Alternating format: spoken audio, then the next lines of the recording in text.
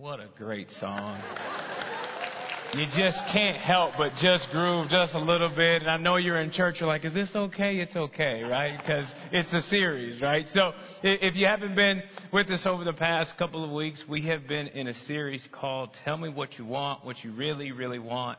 It's based off of Mark chapter 10, where Jesus is having a conversation with a guy named blind Bartimaeus. His name isn't blind Bartimaeus, like his first name's not blind. We gave him that name. His name is just Bartimaeus. But he's blind, and Jesus comes to him and says, hey, well, what do you want me to do? And what we did is we said, man, what can you imagine if Jesus was just, bless you, if Jesus was just among us, and he just said, hey, like, what is it that you want me to do for you? Like, what would we say? And so you guys have actually helped steer the series. And so one of the things that a lot of people really, really want is connection. I mean, like a real connection, to like really feel connected, to find themselves with a group of people, or perhaps even just a person that they feel, dare I say, divinely connected to. And what's interesting is that we've had this on the inside of us since we were kids. We've been trying to feel love. We've been trying to feel connected since we were in middle school. It's actually called conformity psychology. Conformity psychology is this idea that at a very young age, we began asking ourselves the question, what must I do to fit in? Who must I become to belong? Is there something that I need to be able to pull off in order to get deep connection from those around me? It could be in a school.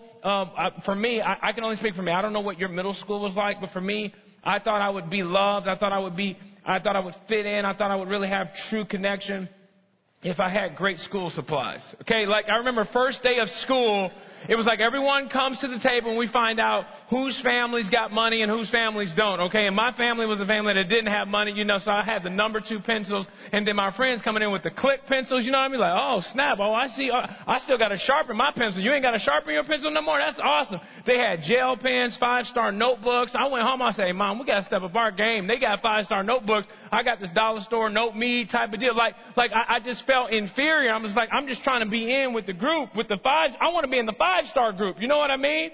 And then in high school, it got to another level. It went from school supplies to cell phones, but not just the type of phone you had, the type of cell phone plan you had. I don't know if you remember the day where you only had unlimited nights and weekends. So if somebody called you before 7 p.m. or 9 p.m., depending on who you had your service with, it was like, hey, man, call me back in like 3 hours, okay? I'm not wasting minutes on you. You know what I'm saying? You had your good friends that you was like, you can do my daytime minutes. And you had everybody else, you like, you got to call me on the weekend. I'm not messing with you, okay? But if you had unlimited weekends, it was like, man, this dude is doing it. It's like now you're in. And the older I got, it just changed to different stuff. Cars, titles. If I get a certain degree, if I live in a certain neighborhood, if I make a certain salary, if I meet a certain person, or if I could take a picture with a celebrity or sit close at a concert or go to a basketball game or renovate a kitchen, that there would be this idea that people would like me more. That if I had a certain social media following, that if I had a certain amount of likes, a certain amount of comments, like then maybe somebody's going to want to be like really connected to me. And it's interesting. We've all done some things, said some things, agreed with some things, all in order to fit in. Not just in middle school. Not just in our 20s. I'm talking in our 60s. We're still making decisions that you'd still go, I just want to kind of fit into the neighborhood. I don't want to be the only one whose front yard looks a mess. So, let me run the Lowe's and let me just start doing it. For what? We've expended a lot of energy to be loved and to fit in, to meet the status quo. And I'm not sure that it's gotten us what we really, really want. Because some of us got all the stuff. Some of us figured out what the conformity psychology math was. We figured out what the thing was. We got it. We got the car. We got the house. We got whatever that thing was. And yet, you can be the most successful person in the world and not have one real friend. I know a lot of people in that situation. You'd be surprised the amount of people that you might even follow that are the most lonely people in the world. So how do we move from being in a lonely place to having true, deep connections? And this weekend, I don't want to just talk about how to just have regular connections, because connect is kind of a, it's a modern word. Hey, we should connect. Yeah, let's connect. I'm talking a divine connection. I'm talking about a godly connection. And so what I want to look at tonight is a relationship that is found in Scripture that I truly believe is divine.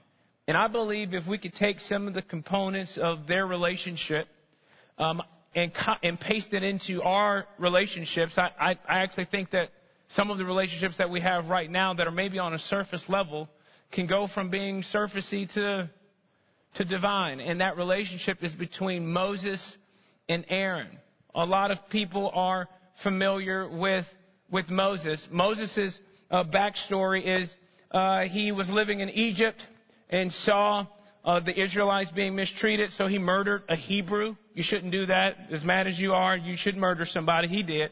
And God meets him in the desert. He comes to this ex-murderer. Well, he's technically a current murderer. He's not ex. No, that's who he is. So God comes to this murderer. He says, hey, I've got this massive plan for your life. I want you to go back to Egypt, where you're the most wanted, and I want you to liberate my people. I've watched their suffering enough, and I want you to be my spokesperson. I want you to go do something about it.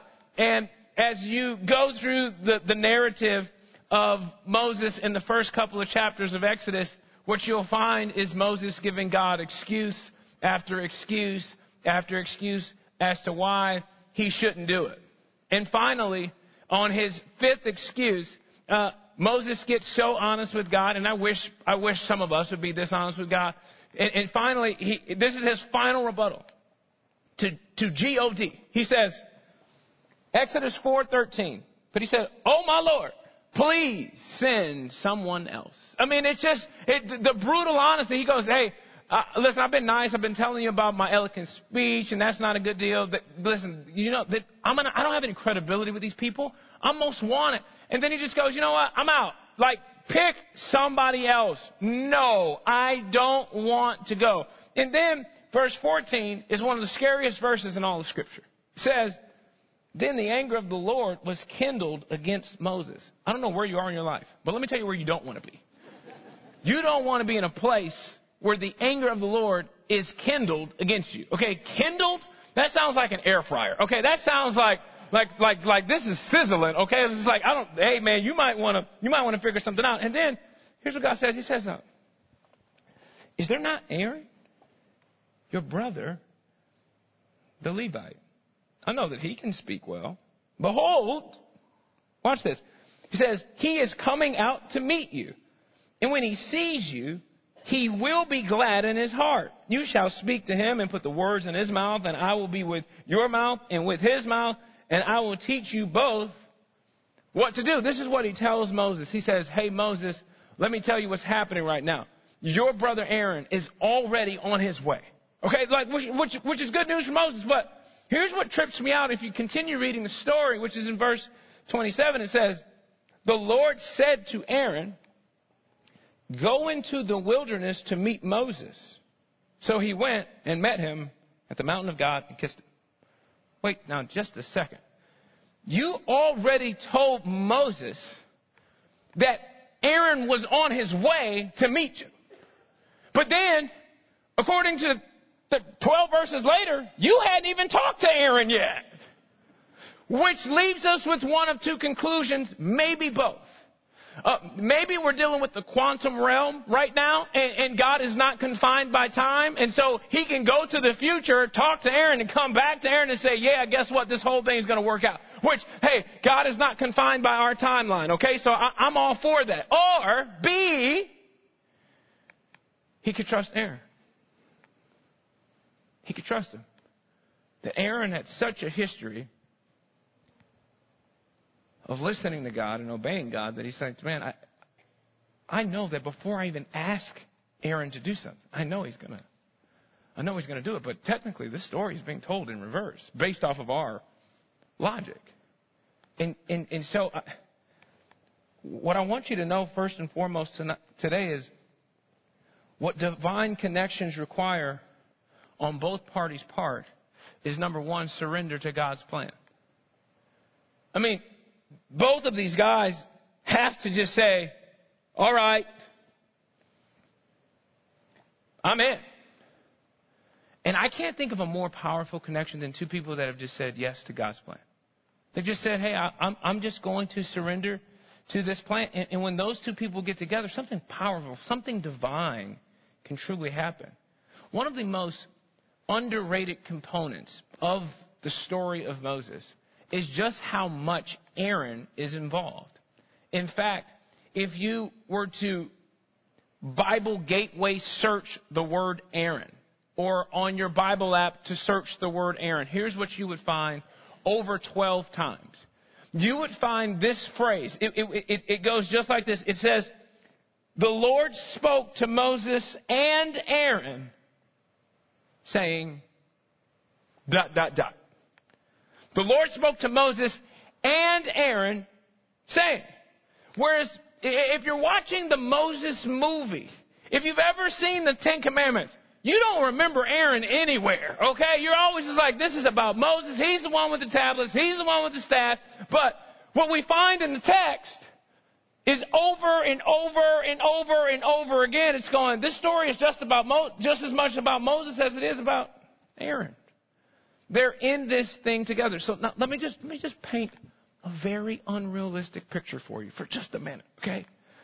And while we're talking about unrealistic, mind you, we're gathered together believing that a 13-year-old virgin woman had a baby. So if we're talking unrealistic, like, we can go there because that's kind of what we do, okay? Like, that's just kind of who we are, okay? There's a lot of things that are unrealistic. So let me just paint an unrealistic picture of friendships and divine connections that you and I can have. Here's what I think would be ideal. Call me crazy. Call me unrealistic. Here's what I think would be ideal for my life and for yours. Is if we had at least one divine connection, one friend that we hear God from, with. One friend.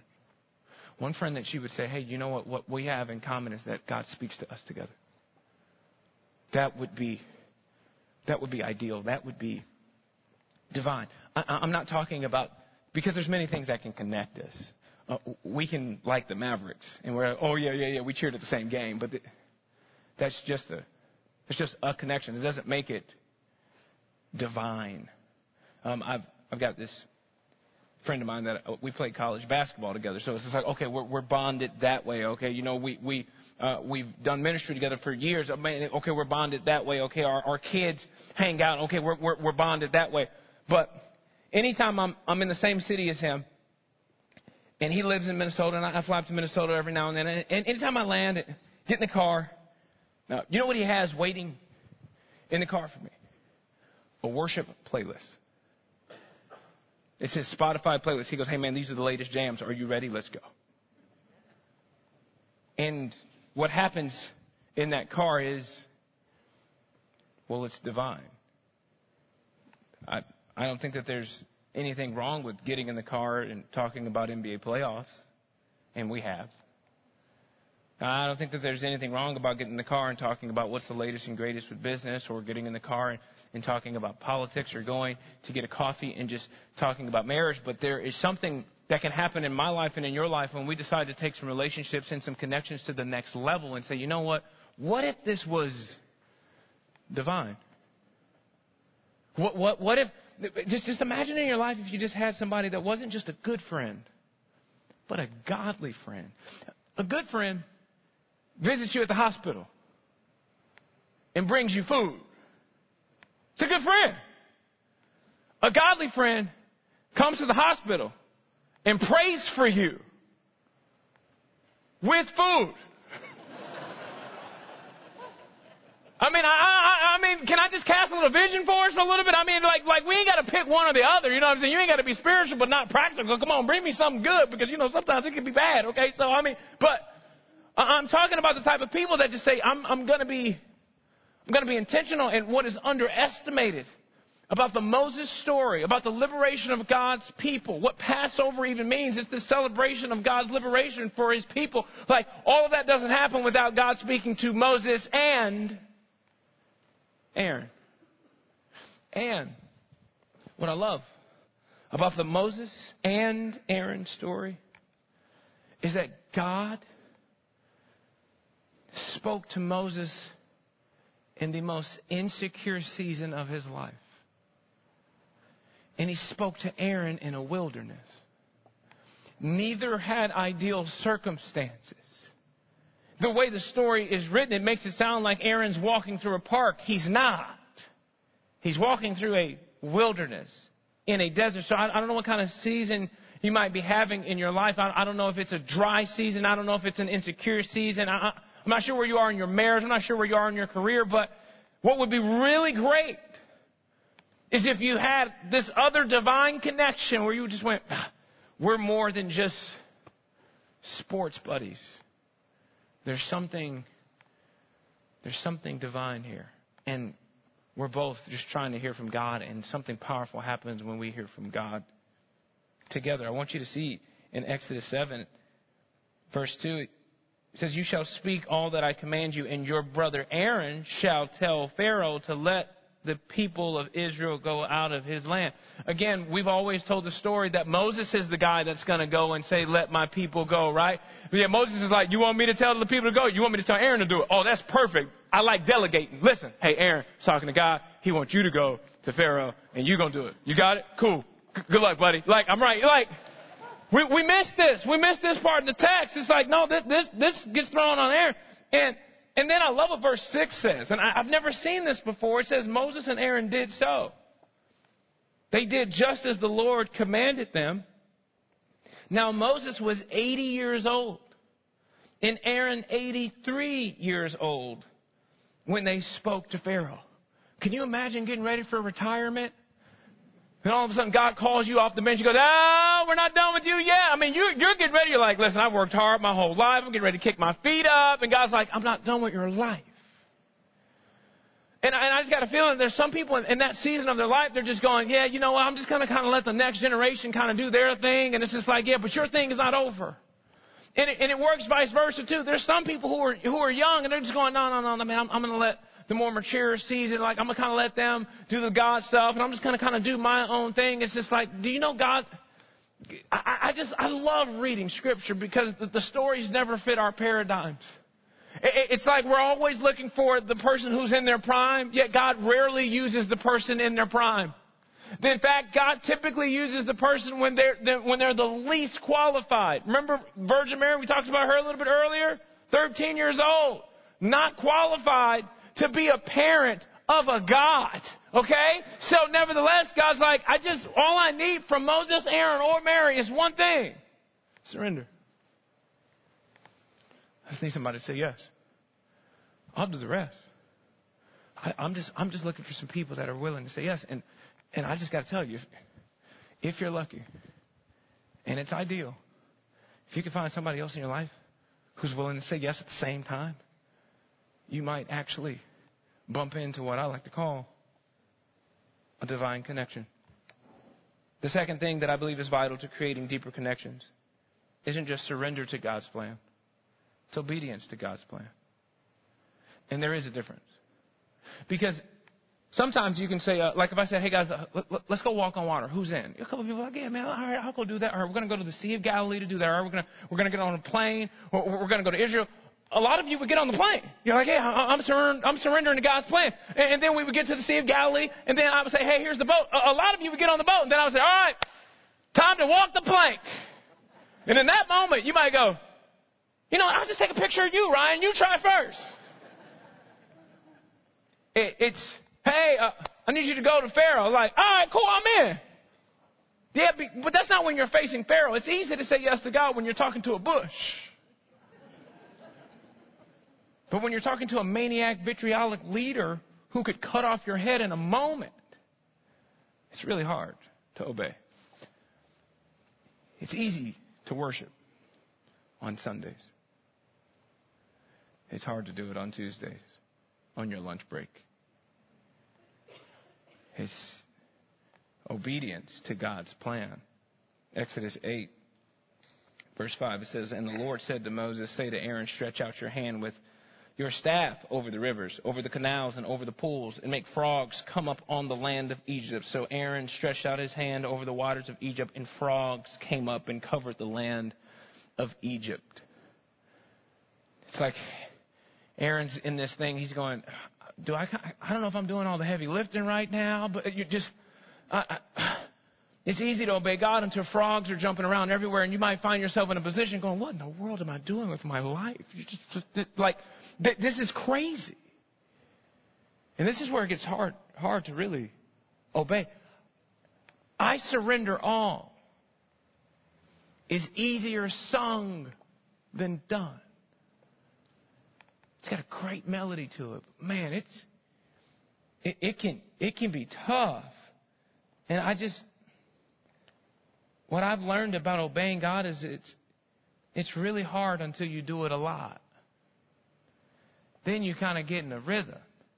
If you talk to somebody who calls themselves a tither, they say, hey, I give 10% of my income. Like, they've been doing it for years. That ain't a big deal. But you talk to somebody who's giving 1%, and you try and get them to get to 10, they're like, no. What? It's hard to obey God until you do it a lot. And here's what I might assume this weekend. I assume that there's something in your life that's difficult to obey God in.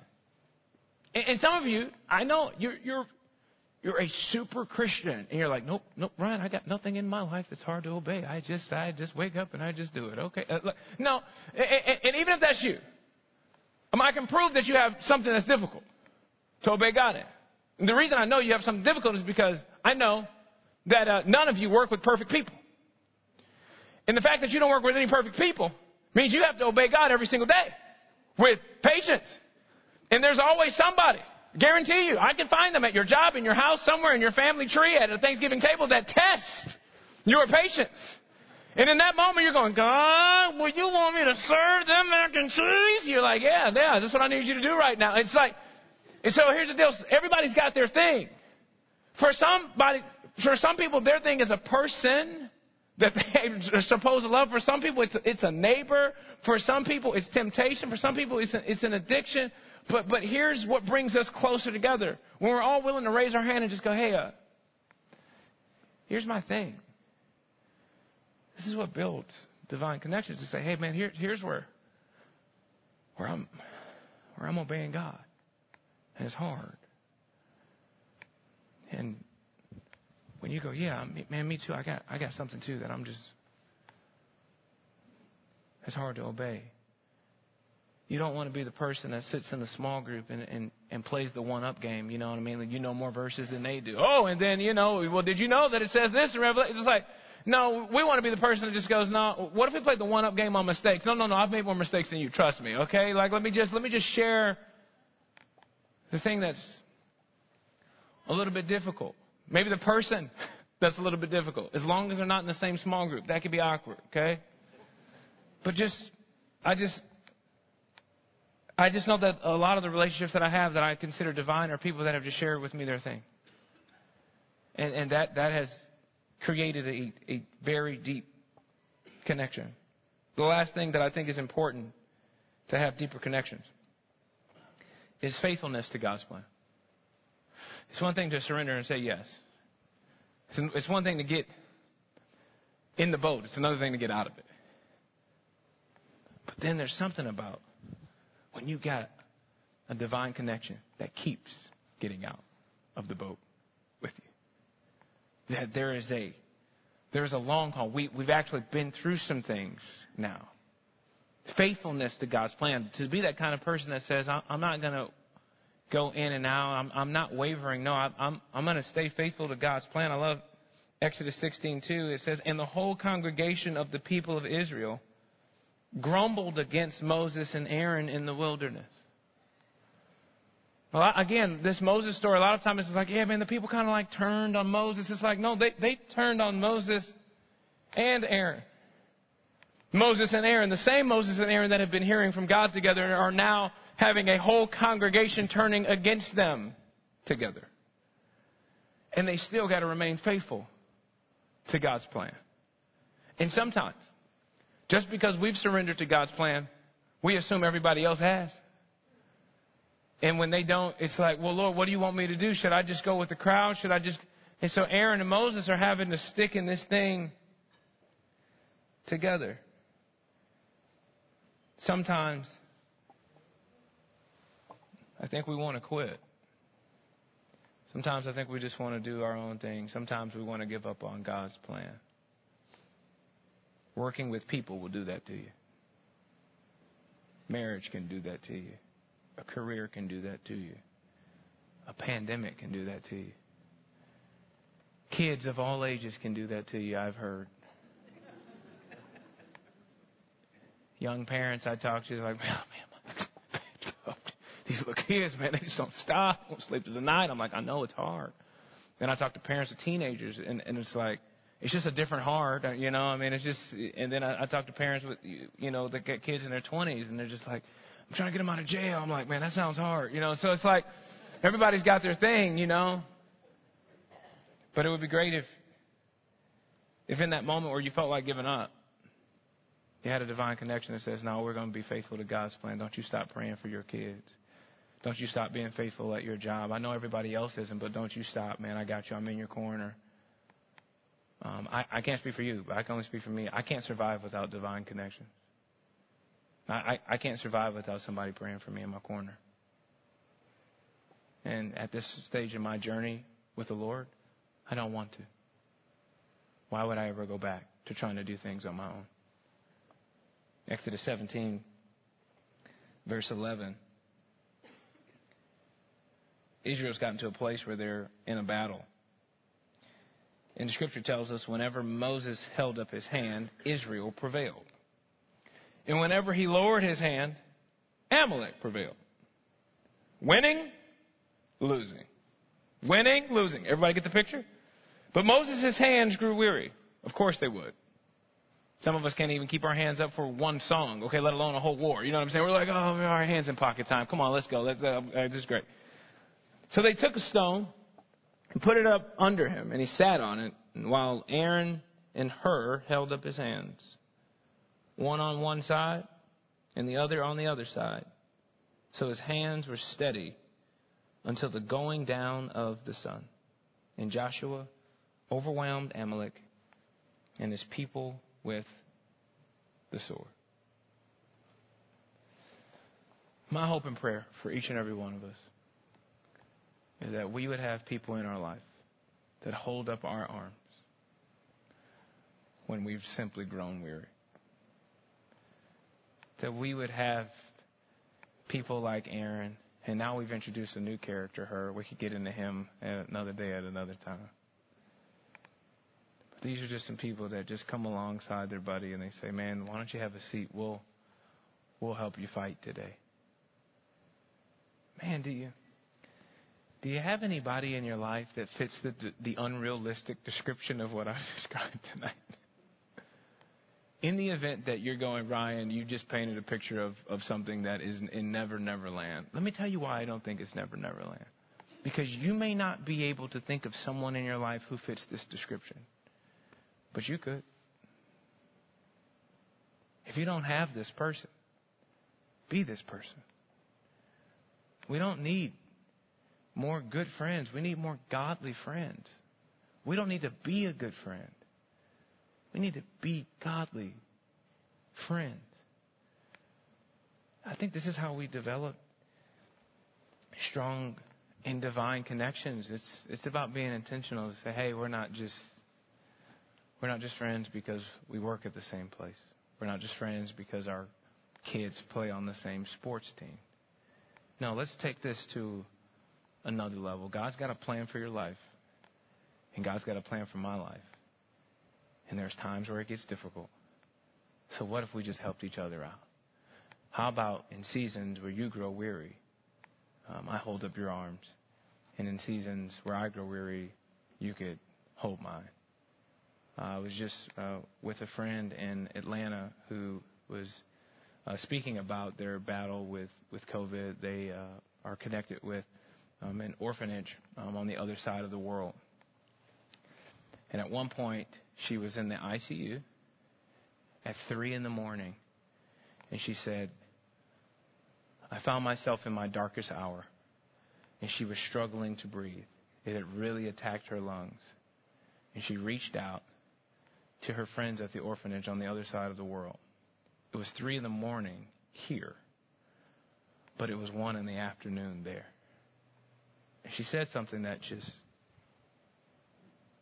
changed my life. She said, the beautiful thing about how God created the earth is in your darkest hour, it's a sunny day somewhere else. That's why we need each other. That's why we need each other. Because I might be going through a season of my life where things are going extremely well, and you need me to come alongside you and lift up your arms.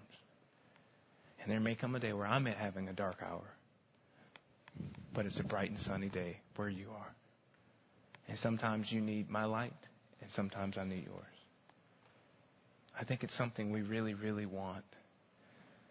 And what I want to encourage us to do this weekend is it should be something that we should really, really want to just be for other people.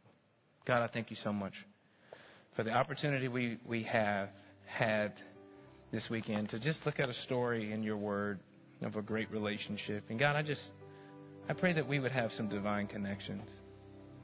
God, I pray that we would control our part of a divine connection. We can't control someone else's part. God, I pray that we would just control ours, and that we wouldn't just be a good friend, but we would be a godly friend. Help us to truly create divine connections. In Jesus' name we pray. Everybody said, amen.